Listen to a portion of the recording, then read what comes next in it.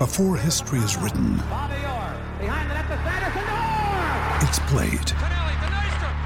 Before it's frozen in time, it's fought one shift at a time. Before it's etched in silver, it's carved in ice. What happens next will last forever.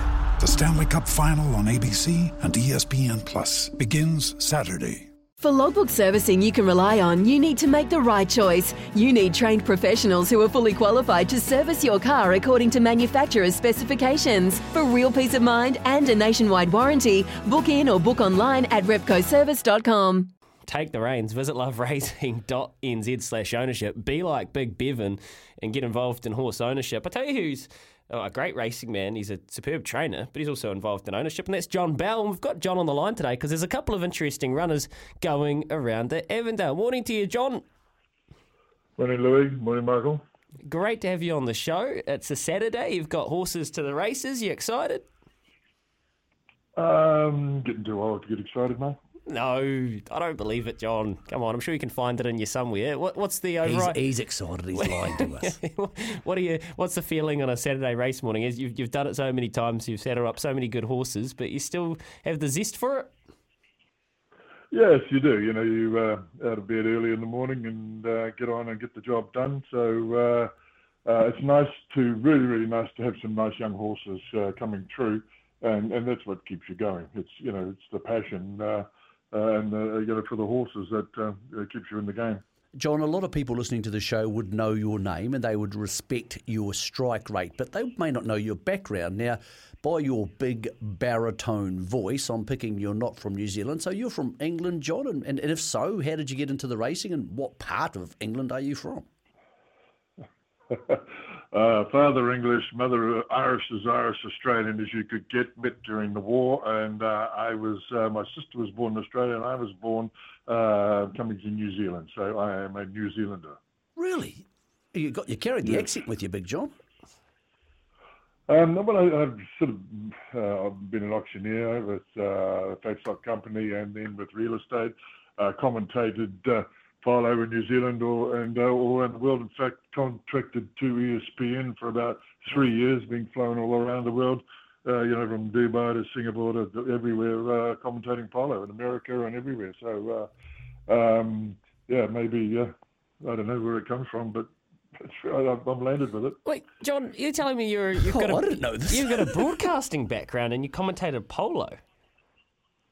Oh, yes, a lot of it. I played polo for, I was 10 years in America every winter playing polo in Texas and then South America and right through America where, Houston, Chicago, New York, LA, been around a little bit. But then I was 12 years traveling out throughout Asia, Southeast Asia and the Middle East selling a Fiber Fresh product. It's lucerne, in a plastic bag shipped all around the world where all the only grass these horses see around the world is what they gallop on. So, and roughage is probably the most important part of a horse's diet. So that was very, very successful. John, this is a staggering back catalogue of achievements. First of all, I didn't know all that stuff. And second of all, it must have been an awfully big polo pony because you're not a small man. How did you end up training horses after all of these things had happened?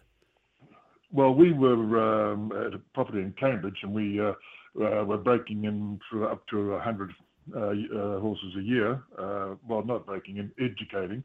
Over 100 horses. Had some really, really fantastic riders that worked with us.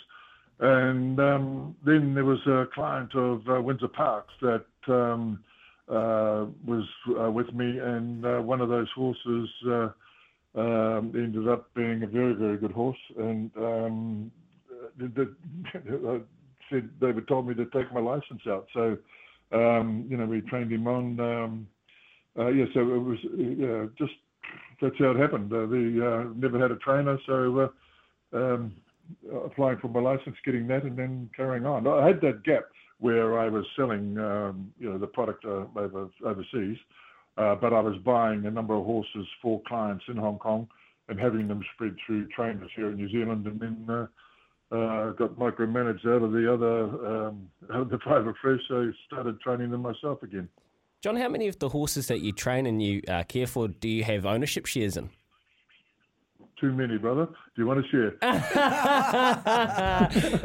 Fighting words. I love it. No, right. Okay, so you're always a salesman. You still got that for you. You've never let that part go. But you have. Yeah, have I got the deal for you, man? Yeah. I'm sure you do, John. So you do own a few. Out of the horses you have previously owned, or you own now, is there any highlights? I know you've had a lot of good ones, but I'm not sure which ones you had ownership stakes in. Oh, yeah, Mosse, Julius, Yeah. Stormy No Tower, a horse called Manhattan Fire was my first group winner, won the Counties Cup with him. And I'll never forget that day. It belonged to a bunch of guys that wrote for the Herald, and the press in those days was huge. And the very first guy to come out to congratulate me was Trevor McKee, one of the nicest guys of racing, and I'll never ever forget that day. Peter Cook rode the horse. I think Peter Johnson and Lance O'Sullivan, one broke his finger or thumb or something, and the other was suspended, so we had to get another rider. So we got Peter Cook. He came out and he rode him, and he won the Counties Cup by quite a margin.